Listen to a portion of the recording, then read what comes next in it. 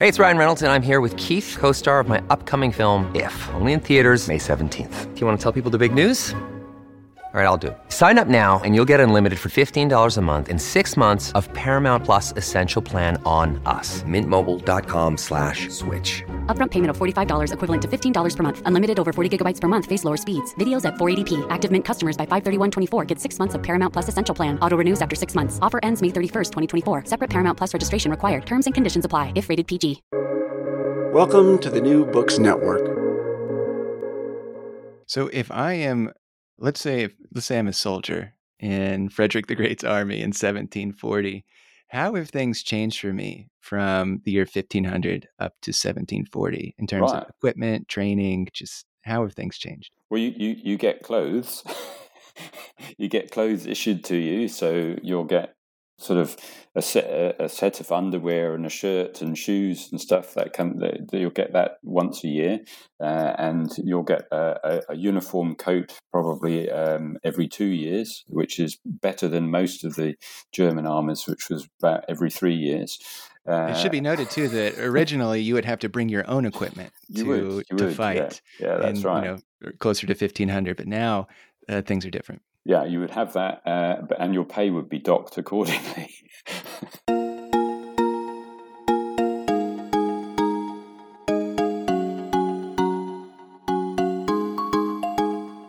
Hi, everyone. This is AJ Woodhams, host of the War Books podcast, where I interview today's best authors writing about war-related topics.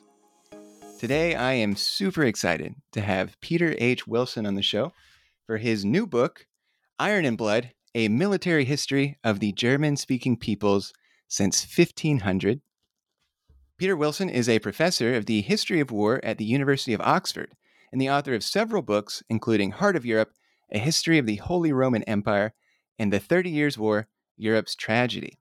He is also a contributor to the BBC, LA Times, and Financial Times, and is a fellow of the Royal Historical Society. Peter, how are you doing today? Oh, good, thank you. Yeah, thanks for having me on. Yeah, absolutely. And I'm really glad that you're here today. This is a really fascinating topic and one that I'm really glad that you've written about. I feel like my knowledge, and you write about this in your introduction, my knowledge, and I feel like the knowledge of a lot of people when it comes to German military history is, of course, the First and Second World War. And that's really all I knew. And your book includes those periods, but it focuses mostly on what came before and what came after. And I really appreciated that. So I guess firstly here, why did you decide to write this book? Right. Well, I've always found German history really interesting, and I think it probably comes from opening up a historical atlas. And all the other countries in Europe are all shaded in nice uniform colours. And you look at the middle of Europe, and it's such a mess. And you think, well, how on earth why was it like that? How did they get on? How did they organise themselves? And that's the kind of basic question, I guess, I've been trying to answer for most of my career. And I had the idea of writing this book for a long time, and it felt really good to finish it. I have to say. Yeah, well, I mean, it's a big book. I mean, if you're watching right now, you can see kind of the thickness of the book. But to be honest, like even though it's a big book, I mean, 500 years of military history, you can't, I mean, even just like some of these conflicts, people write books that are just as long. And so it seemed like such an ambitious project. Did that intimidate you to write 500 years worth of history in a single book? Well, having you mentioned earlier on, I wrote the history of the Holy Roman Empire, so that was 1,000 years. So this seems slightly more manageable. But yeah, I wanted to do something that gave the whole broad sweep of this on its own terms. So we don't hear the story as a kind of teleological, inevitable march to the two world wars, and then we don't stop the story there. We actually carry on, and that was the whole point. It was to sort of, yes, that's extremely important, the two wars of the first half of the 20th century, but we need to put them into their broader context. And that was one of the purposes of doing it the way that I did. Well, talk about some of the myths of German militarism. People often say about Germany and Prussia specifically that it was uniquely militaristic. Why was that not the case? Well, I think it has. You're quite right. It has that image, and you say those words, Prussian militarism, and we have a certain sort of set of images come to mind. I mean, maybe we have Frederick the Great. We certainly have the sort of Pickelhaube helmets and the sort of image that, in fact, that the publishers chose for the front of the book, which is a patriotic painting of a battle in the war between Prussia and Austria in 1866, and then obviously we have all the hardware and so on, and steel helmet and the stuff from the two world wars, and that image is very dominant and it's very visual, and it conveys a sense that the Germans have been somehow uniquely warlike. And also somehow that they've been successful, and it's quite interesting that a lot of the books that cover this, conveniently stop the story, sometimes perhaps in 1943, not even in 1945. So, there's a more complicated story there, and it's understandable why we have that particular image. Because it is actually, when you scratch the surface, you realize just how complicated it is. And it's much easier to have a simple story, particularly if we're trying to fit, say, Germany into, the history of another country and so on. So we have something that seems to make things intelligible and make sense. But what I've said is that, to some extent, there is a reality there that's important. And the Germans themselves, some came to believe this, and outsiders came to believe that. And that also then shaped their actions, certainly in the later 19th and early 20th century. But there's a bigger and more interesting story out there as well. So just kind of talking about some of the symbolism of, when we think of German militarism. So the title of your book, Iron and Blood, I feel like I see the word iron a lot associated with the German military. You've got the Iron Cross, Iron and Blood. Why is iron? Why is that associated so much with German militarism? Well, I mean, partly because they made those associations themselves. So as you say, the medal that comes from the so-called War of Liberation, so 1813 against Napoleonic France, the Iron Cross. So that was very much a part of about trying to create a Prussian martial identity, and it was actually originally open for civilians who did good things as well, but became a military medal, and interestingly doesn't have a continuous history. They drop it, they restart it, and so forth. But I mean, iron, yes, it's a hard metal, isn't it? I mean, it's a sort of serious one. It's not like gold or something which is shiny and soft. So it has all those associations with hardness and toughness. Yeah. Well, let's go all the way back to the year 1500, which is where your book starts. And it should be noted too that your book is not just, I guess we're going to use the word Germany a lot in this podcast, but it's not just what is today modern day Germany. It's all the German speaking peoples. So modern day Germany, but also Austria and Switzerland. So take us back all the way to 1500 with this region. What do the militaries of this region look like in 1500? Mm-hmm. What kind of weapons did they use? What types of battles are being fought? What was taking place in society? Right. Well, the whole point of starting there is that that's where those stories interconnect. So Austria, Switzerland, and Germany as well. So they interconnect in the Holy Roman Empire, which is still a very powerful. It's the largest and most prestigious state. There isn't another emperor in Europe at the time. It is supposed to be the guardian of Christian Europe. So.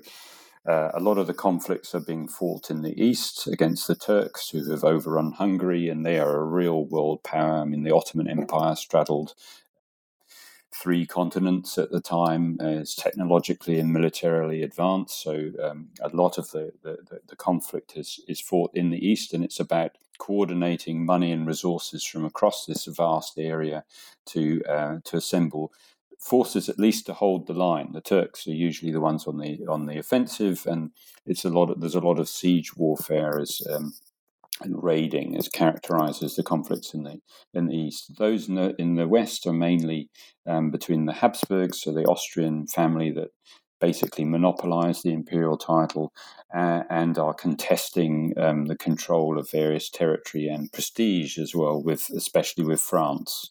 And those are campaigns which are very seasonal. I mean, both the fighting in the East and in the West and in Italy. This is war in the age of grass. I mean, grass is your petrol. You can't go anywhere until you've got grass. That fuels your pack animals and it fuels the horses as well. And it generally grows when the weather's better. So there's a tendency to sort of raise forces. They then fight for 6 to 8 months or so when the weather's better, and then those forces are largely disbanded and sent home. You leave some garrisons if you've been lucky enough to capture territory, and then there's a big effort to get started again. And this sort of episodic character of war continues really into the 17th century, because war consumes enormous quantity of resources, and we're in an age where most people at the subsistence level, so extracting a surplus from them, is really tough.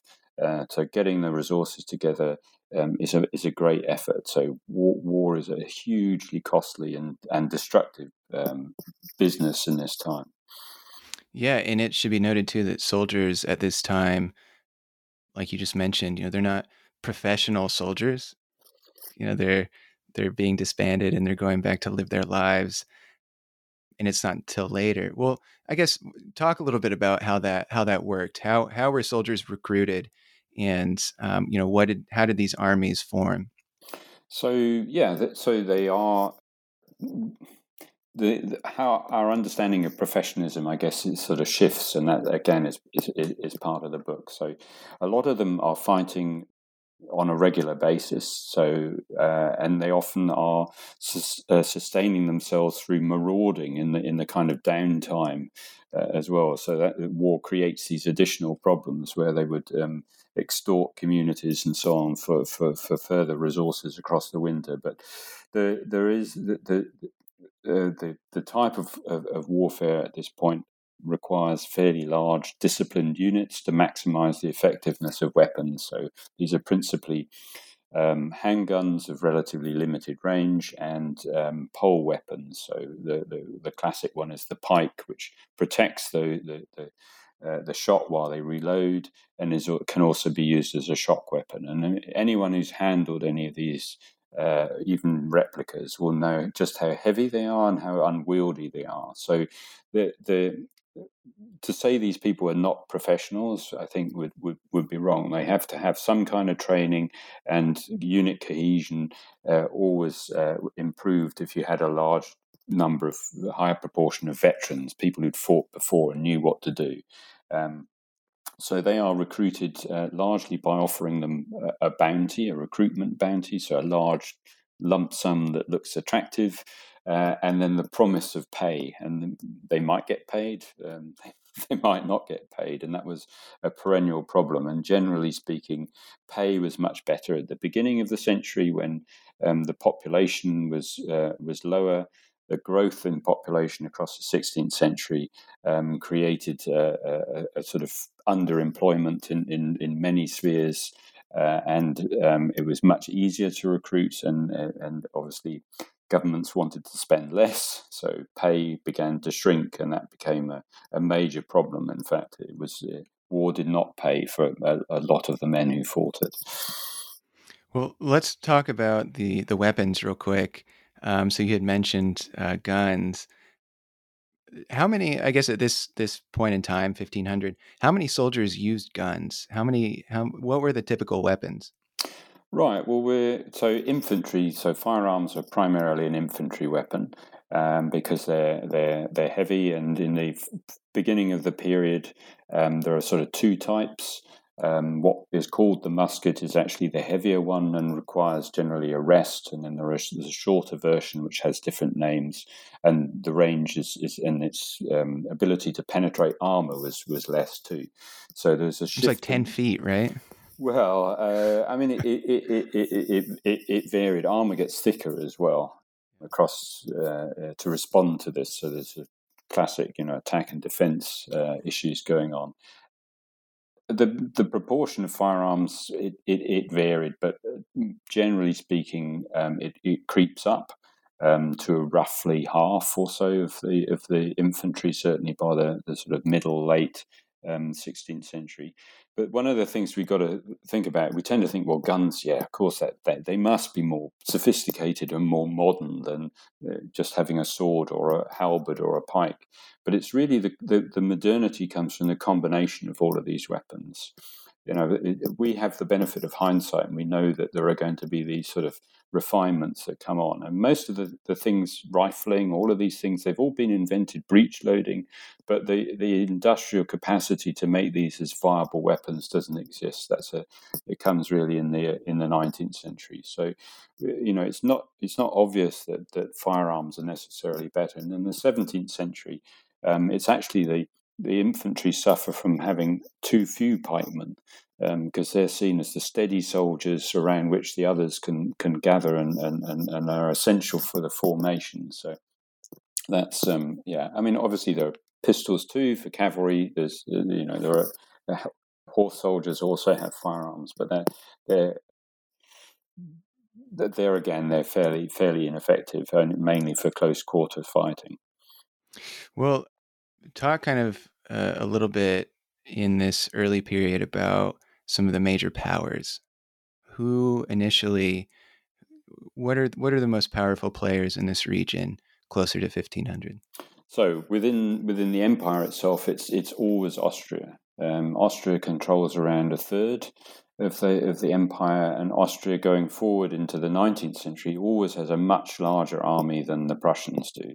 It's only really in the sort of middle of the 19th century that military balance shifts, and the Austrians are, generally speaking, for most of the time into the mid 18th century at least, they are seen as the leading military power and the one that you copy. So a lot of the ideas come from the Habsburgs, and the Habsburgs act as a kind of conduit as well, because they're fighting both the French mainly, and also they fight the Turks. They're experiencing two very different kinds of warfare, and so they're important for the kind of cross-fertilization. So the introduction of light cavalry tactics, light infantry tactics, a lot of that comes from fighting in Hungary, which is then transmitted through from men who've served there with the Habsburgs or deserters from Habsburg forces.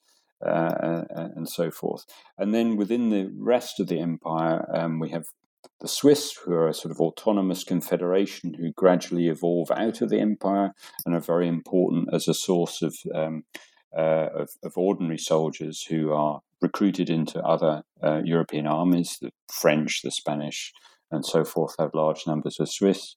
And then we have the various German princes, of which there's probably about, I mean, we look at, you get these lists, they say, 250 or something. Really, there's only about 50 odd, and out of those, the ones that matter is about 15 or so that have some kind of military potential. Collectively, the rest have a potential, but only collective. But the Habsburgs are the distinctive because they're the ones that can really act properly on an international level on their own. The others really are only able to do that as allies or auxiliaries of somebody else. Yeah, and on Austria, I found that so fascinating because, we think of German militarism, and of course, modern Germany is what we think of, but Austria is really, for the last half century, they've had the largest military presence in the German-speaking world, which, I guess, like we were talking about at the beginning of the show, it's all been shaped by World War I and World War II. But I just, I didn't know much about Austria. Talk a little bit then about kind of what defined Austrian militarism, which is something that I don't hear too much about. Like, how does Austria, how do they differentiate themselves from the Swiss or the German states? Right. Well, I think there's a lot of shared culture within this area, and I think it's better actually to think of this as different types of military culture or martial culture rather than use the term militarism. Militarism tends to have this sort of pejorative sense of an excess and a way in which sort of the interests of the military are distorting the broader interests of society. And certainly, I'm not saying that didn't happen. Of course, that's a good point. That happened many times. But I think if we only look at it from that perspective as a kind of critique, then we're not really always understanding what's going on. So what we get is a gradual development of once we have permanent armies. So this is something the Austrians, again, because they have the largest force, because they have this permanent threat from the Turks, they're the ones that create the first proper permanent units. So they've got 20,000, 30,000 troops that they can call on around 1600.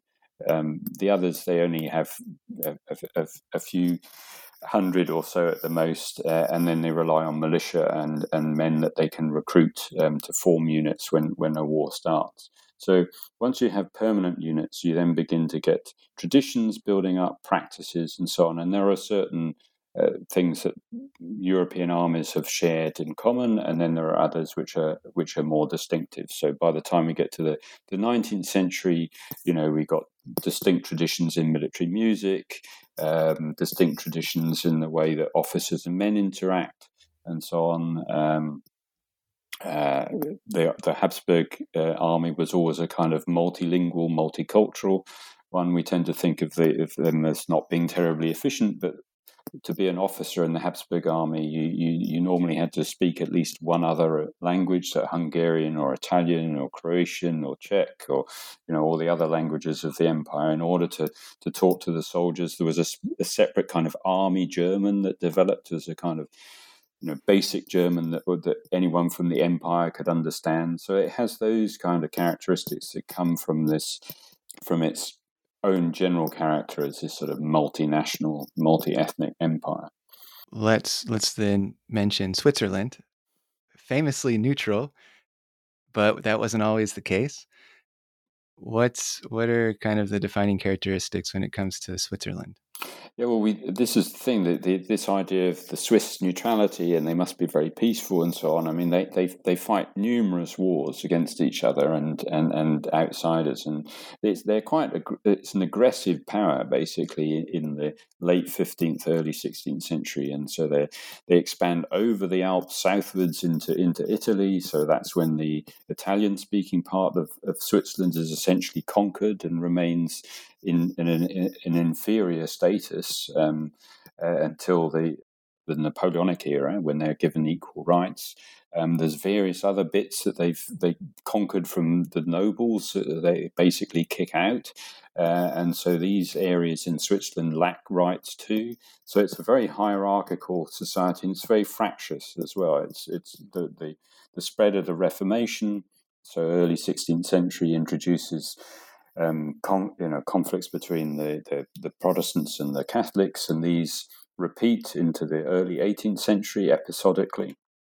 But gradually, there's a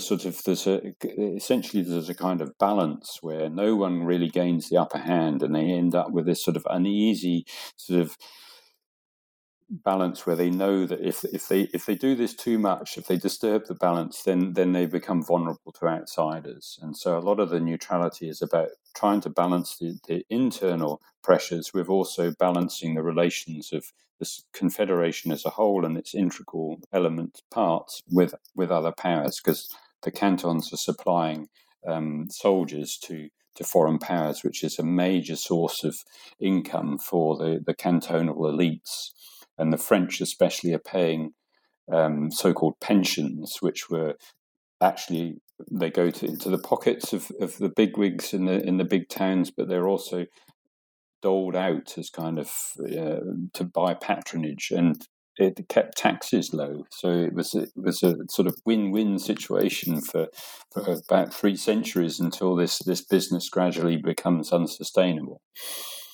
Yeah, well, let's move ahead on our timeline then a little bit for the German-speaking region, let's say like the next, 200 years, which frankly, there's a lot of violence. A lot of things happen from 1500 to 1700.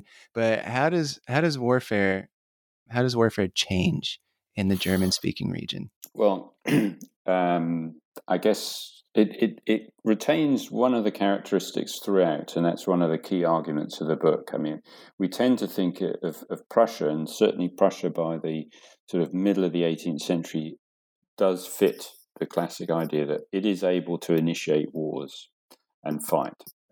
It generally has allies, but it can initiate a conflict.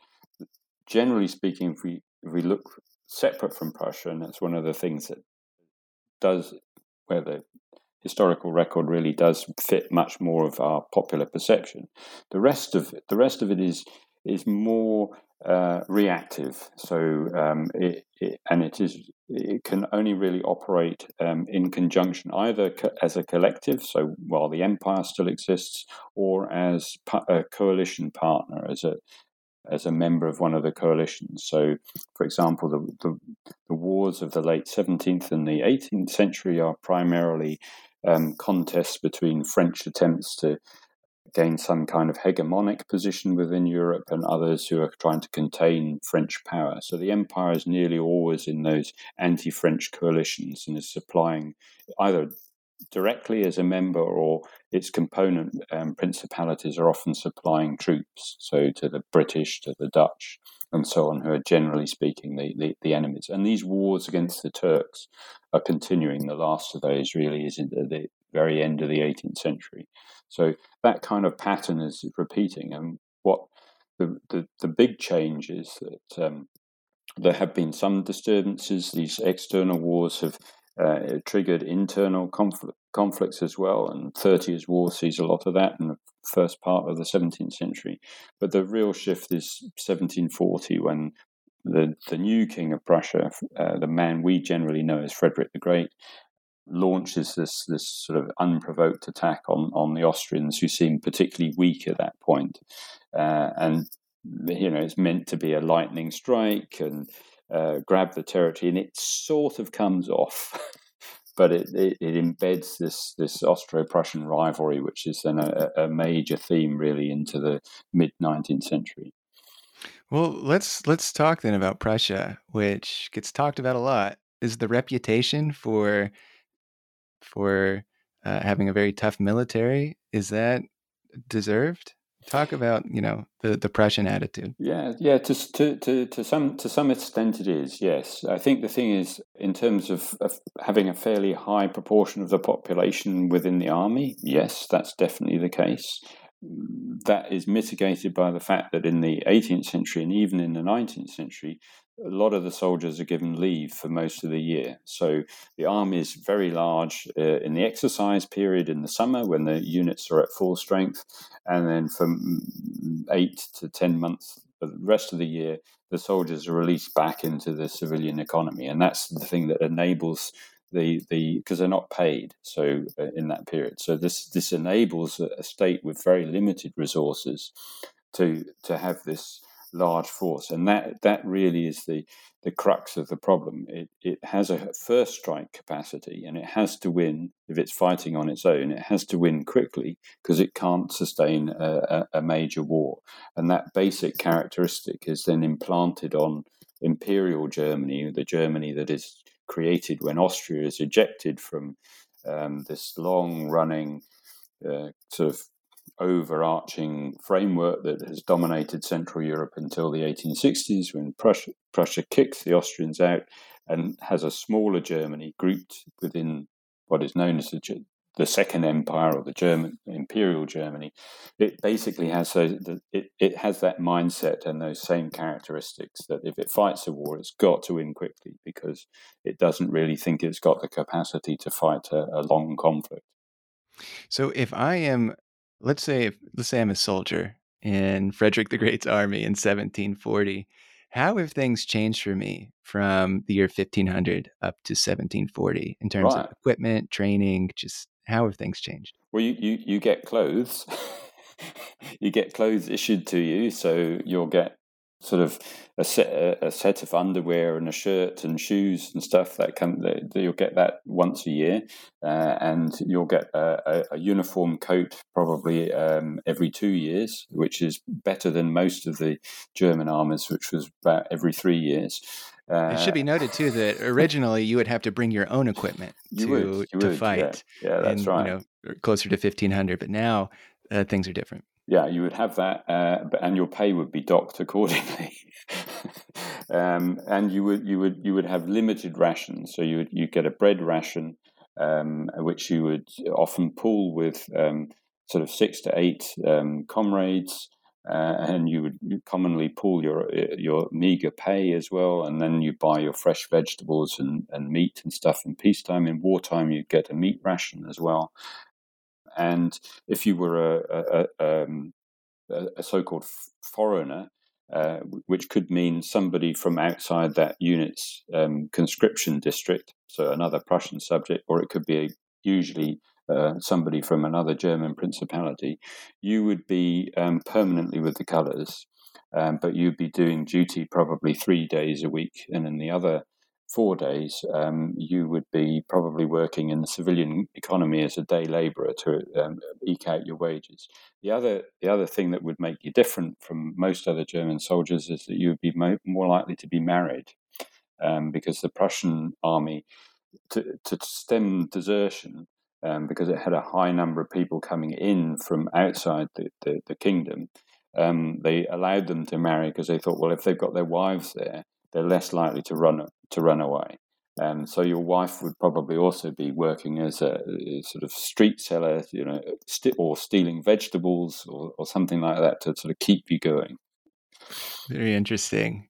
Now, for a Prussian soldier, I mean, obviously later on, soldiers who were fighting during Nazi Germany or World War I under the Kaiser, there's very much like a nationalistic kind of feel and attitude. Were soldiers at this time, did they see it as just a job, or were they like, I'm fighting for Prussia and for the emperor? What was the attitude of soldiers? Did they just think they were fighting a job? I think this is a really good question, and it's one that is very hard to answer, because obviously we have even statements from soldiers, and we need to be careful about. We don't take them all at face value.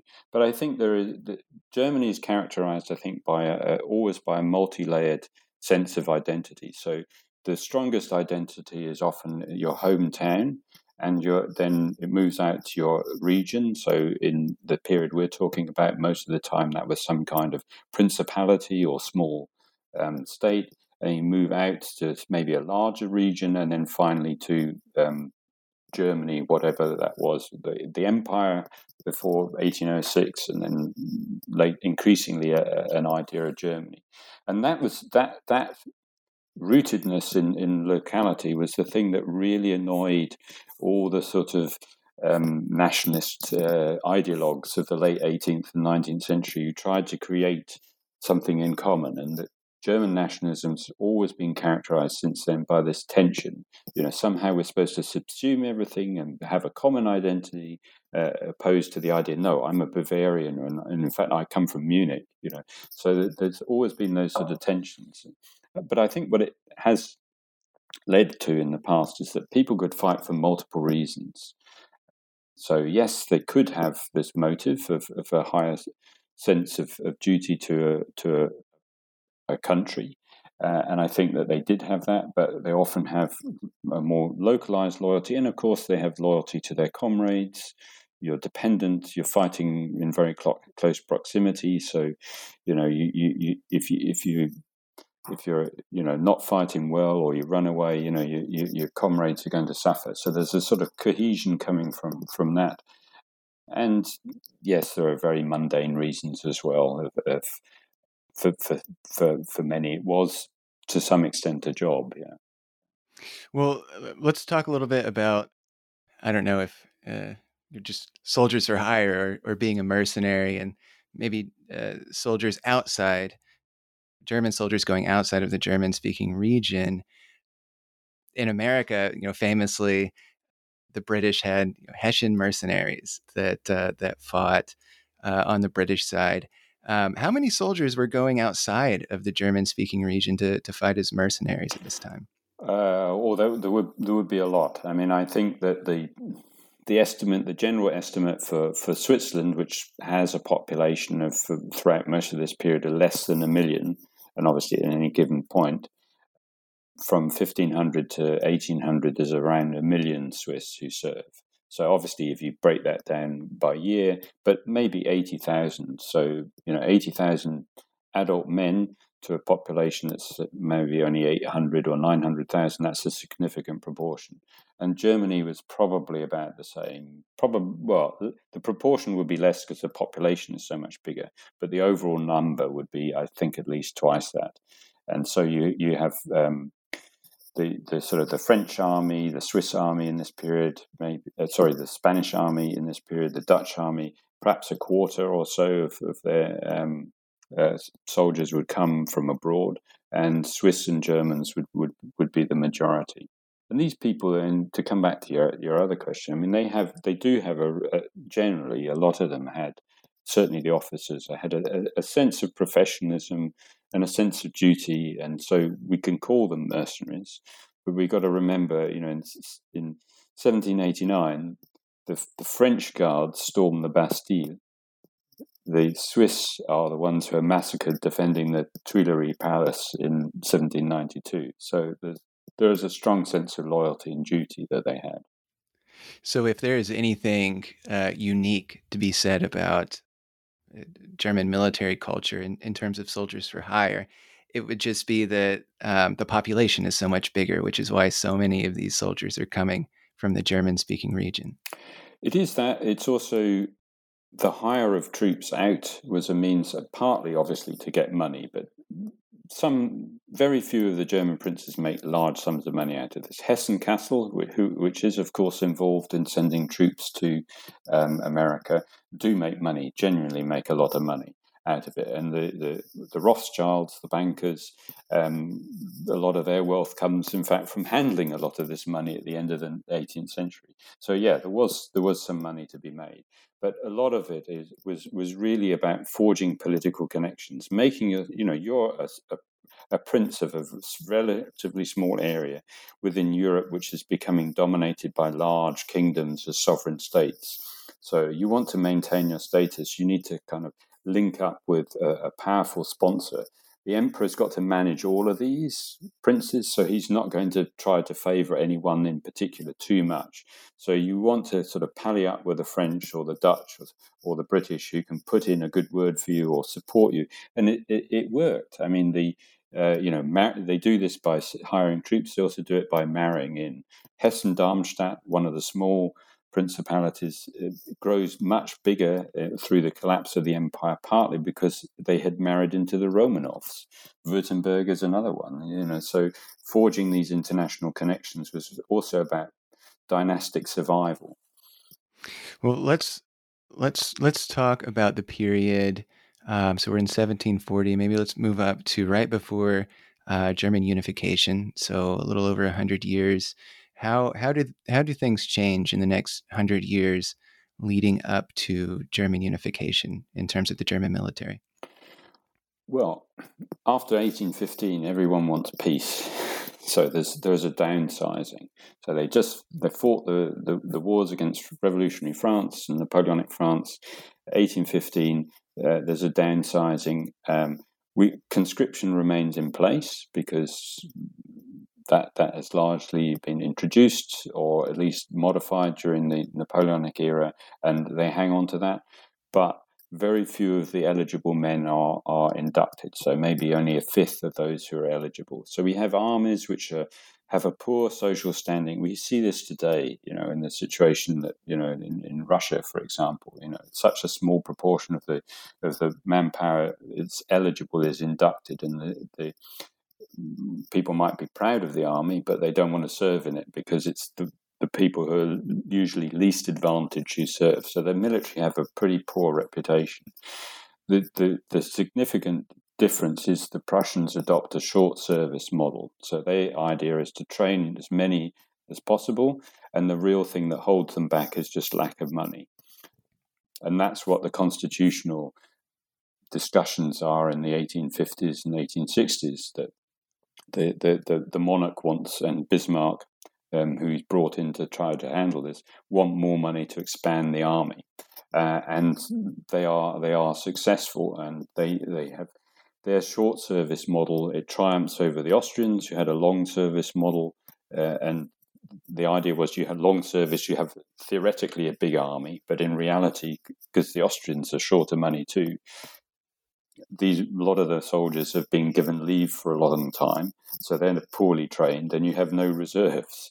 And the French system was slightly better, but when they fight France in 1870, again, the Prussian short service model, which the rest of Germany is now adopting, proved much more effective, and they're much better at mobilizing their reserves, and the reserves are of higher quality. And that really explains those dramatic victories. First 1866 against the Austrians, and then 1870-71 against the French, because everyone was betting the Austrians and then the French would win. People didn't bet on a Prussian victory, and that's what shakes things up, and people then really start taking notice and think the Prussians have unlocked the secret of victory. Yeah, well, in what ways does the Prussian-Austrian rivalry, in what ways does that either influence or what advances come about because you've got these two powers that are both trying to one-up each other? Well, when we think of it as a rivalry, that's certainly true. But then we've got to remember that they are, for most of the time during the revolutionary and Napoleonic era, allies. And there is also a mobilization. Prussia, for example, mobilizes in 1859 when the Austrians are fighting the French. And so there's tension. And the Austrians are very concerned about maintaining their traditional pole position within Central Europe, and are resentful of the Prussians. And the Prussians have had literally centuries of always being the number two. And they, for example, they were offered the chance to become Emperor of Northern Germany by the French in the early 19th century, and they reject it. They don't see themselves as necessarily ejecting the Austrians and taking over. That's not always the plan. There's some advantages of standing in the shadow, and so the War of 1866 is not clear cut. It's not that they're all gung ho wanting to go, and there's considerable discussion as to how far they should exploit the victory. But the politics of the time meant that a further accommodation with Austria was impossible, and so there's a partition.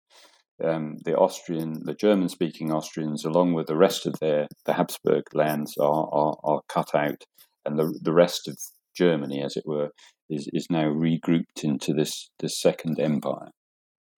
And can we talk about Switzerland a little bit too during this time? Because they do fight very close to this time, their last battle. Yeah.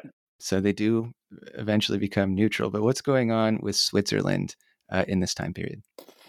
Yes, the Swiss have been sort of made and remade in the Napoleonic era. So they've been occupied. They're occupied, in fact, by the Austrians at one point. So the survival of Switzerland is sometimes in doubt. Bits of it have been nibbled away by the French and so forth. So it's reconstituted. But the key thing in 1815 is reconstituted deliberately as neutral, and it's a different understanding of neutrality. So neutrality now is really keeping out of somebody else's conflict. In the past, in the sort of the pre-19th century idea of neutrality was more ambivalent, and that's partly because this idea that both sides should be treated equally was alien to the kind of Christian worldview. Only one side has God on its side, and if you're helping the other side, or if you're standing out of that conflict, you're allowing the devil to do his work. So neutrality was not necessarily a good thing, but there's a changed understanding of neutrality, and the Swiss, increasingly they recognize that they are small. They are a small state. They're resource poor, generally speaking. And so this modern idea of neutrality becomes increasingly attractive and becomes very much part of the Swiss identity after that point. And so do they disband their army? What does the Swiss army look like? Well, they have a militia. So before the 19th century, there are permanent Swiss regiments, but these are all hired to and only exist in other people's armies. So when the French decide they don't want any Swiss anymore in 1830, they send the soldiers home, and those units don't exist anymore. So in Switzerland, there is just a mobilization structure and a militia. So people do actually relatively limited training, and then they can be mobilized to defend national frontiers, which is what they do in the two world wars. But the standard of training in the 19th century was very poor. So the last war that the Swiss fight, which is over, is at the last gasp of the kind of Catholic-Protestant rivalry in 1847. The soldiers fire off lots of ammunition, but there's hardly any casualties. And there are lots of heroic paintings showing these glorious actions in which, luckily only about a couple of hundred people were killed. And then, but that's enough. They realize that this is a bad way to settle their differences. And there is a new federal constitution which begins to iron out some of the problems that had existed before. Now, being surrounded by, of course, Austria, Prussia, France, a lot of huge military powers, and is there a lot of fear that, neutrality is just going to be like opening the door to letting some of these bigger players in? Oh, absolutely, and so and the dangers of that are exposed in the First World War. And the Swiss had been heavily dependent, for example, on the import of heavy weapons. They'd only just decided that airplanes were a good idea, and beforehand they thought, well, the mountains will mean that we can't have airplanes, so we can't have an air force. And then in 1914 they decide to have an air force, and of course no one will sell them an airplane. So the experience of the First World War is a bit of a wake up call, and they are much better prepared by the time it gets to the Second World War. And I think that there's definitely a deterrent value of the Swiss, and the Swiss do fight. I mean, they actually there are a couple of dogfights, and they shoot down some of the Luftwaffe planes until they realise we've got to stop doing that because we could really be invaded. But looking ahead, after the Second World War, I mean, there are attempts by the Swiss to acquire nuclear weapons, for example, to have a nuclear deterrent to maintain neutrality. And it's still up in debate. There was a strong movement in the 1980s to abolish the army, which is still a militia. It's not the professional force is very, very small, and it has really shrunk even further in the last decades. What do you think that neutrality, in terms of the national identity of the Swiss, what do you think neutrality has done in terms of that identity? I mean, you've obviously got Austria right next door and Germany, which unifies these kind of just big, outwardly, I don't know if we can use the word militaristic in this sense, but, what does this do to the Swiss identity to now become neutral?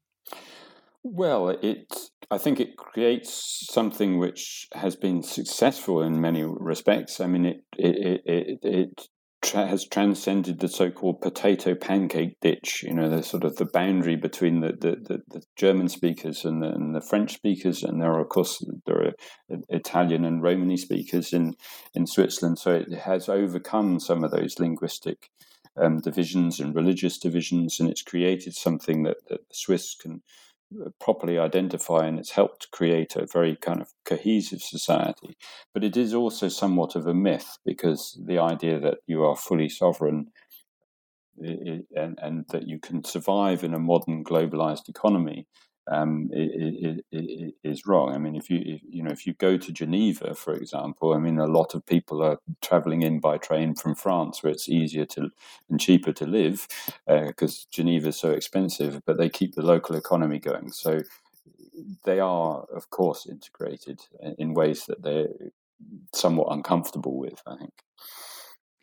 Well, moving along to World War I and World War II. So I noticed in your book that both World War I and World War II only get about 50 pages.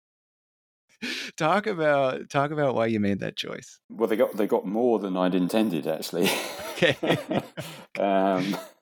That was partly that there is operational history in the book, because I think that you can't write about war without understanding how it's conducted. So, and it's the battles and campaigns and so on do make a difference. So that's in there, but it's not intended to be only that. It's meant to explain why that is the way that it is, and then what the impact of particular outcomes are. So it was to do that. But obviously the history of the two world wars required, so there's a lot more coverage of those than there is, say, for the Napoleonic conflict. But yeah, I think there are other people who've written excellent operational or campaign histories, and there was no point in repeating that. And if you were to do that, even at sort of 800-900 pages across 500 years, you've got like 1 or 2 pages per year, so you can't really say very much.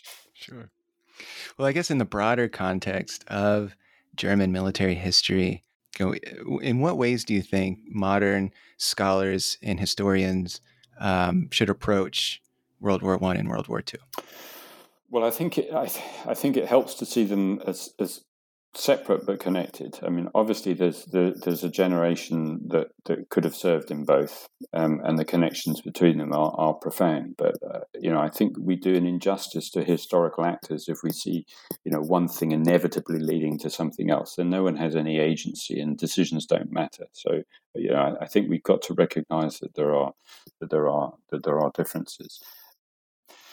And then I think it really helps to try to put these into context. I mean, there are reasons why the Austrian performance was so poor. If we only look at the army's formal structures or their weaponry and so on, we don't really understand why they performed so poorly, and the way in which the Austrian army, for example, is gutted in the opening battles, and they should have performed better. I mean, if you look at the tactical manuals, and you're talking about World War I, World correct? War I, yeah. I mean, the Austrians, the tactical manuals were not unsophisticated. The German manuals were better, the doctrines were better, but of course they suffered from the fact that they were calling up reservists who'd been trained under the previous manual, and so the officers think, well, it's much quicker if we just advance in a line, and hope for the best. So I think that's the thing. We need to understand the sort of low-level failures like that to explain outcomes, as well as the grand strategic ones, and we fit things into society and so on. And we get a much better understanding. We get a better understanding about the interpretation of the war afterwards. The stab in the back myth and all of these things. And then when we come to the Second World War, I mean, I feel very strongly that there has been a lot of popular scholarship has separated out the Holocaust and the realities of the Nazi control of continental Europe from the conduct of war, and the two things are clearly interrelated. I mean, you can't you fight the only way you can fight a blitzkrieg is to treat people abominably. Yeah. So, post World War II, what would you say has defined the German military, the Austrian military, and well, I mean, you talked a little bit about not really the Swiss military, but maybe some of the military-leaning things that the Swiss have done. What defines these regions post World War II? I think a major aspect is the kind of cohort character of conscription. I mean, right into this century, conscription has been a major part of people's lives in those countries. In a way, say in the UK, it hasn't been. I mean, conscription's wartime feature, and then a little bit into the post-war era. But this sort of cycle of people serving, and in East Germany, you serve for 18 months, so it was a relatively long period of time. In Austria and West Germany, the service periods oscillated, and they were generally shorter. But it's fairly significant, fairly large numbers of men went through that process, and that embedded these armies into society, and they were very visible. I mean, if you traveled around in Germany in, say, the 1980s and so on, I mean, on the Autobahn, you'd have these long columns of troops, and also the foreign armies that were stationed there. And that's the other thing. That's the change, really, in certainly in Germany's case. Major Russian presence in Germany, in Eastern Germany until 1994. In West Germany, major presence from the Western Allies. So they were occupied countries to a considerable extent. So the second half of the 20th century, the experience has a lot of things which are very different from the past. What are you hoping that readers take away from your book? Well, I hope they enjoy it. I mean, history is enjoyable. I mean, it's in a way, war is an awful subject, but we can't understand the human condition without looking at it. And I hope that, that it's an enjoyable read as well as informative. Wonderful. Well, kind of lastly here, first off, Peter, it's been a terrific interview, and there's some we didn't hardly even talk about after the German unification leading up to World War I, but or navies and Air navies. Forces. We didn't talk about navies. We didn't. The Austrians had a big navy at one point. How big? Well, they were. Let's think. They were. I think in 1914, they're ranked 7th largest in the world, bigger than the Russians. The Russians, of course, had lost a lot in fighting the Japanese. Well, I guess we'll just have to let the audience, they'll have to pick up a copy of your book to find out more about the naval situation.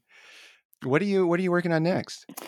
I'm writing a book about what you do if you can't find what you need to prepare or fight a war from your own population. So resources that come from outside. So they could be human resources, it could be finance, it could be ideas, expertise, it could be access to neutral territory or resources, information. It's about that.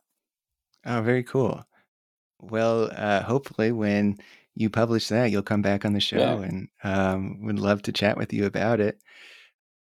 If people want to follow you, are you on social media? Where can people find you?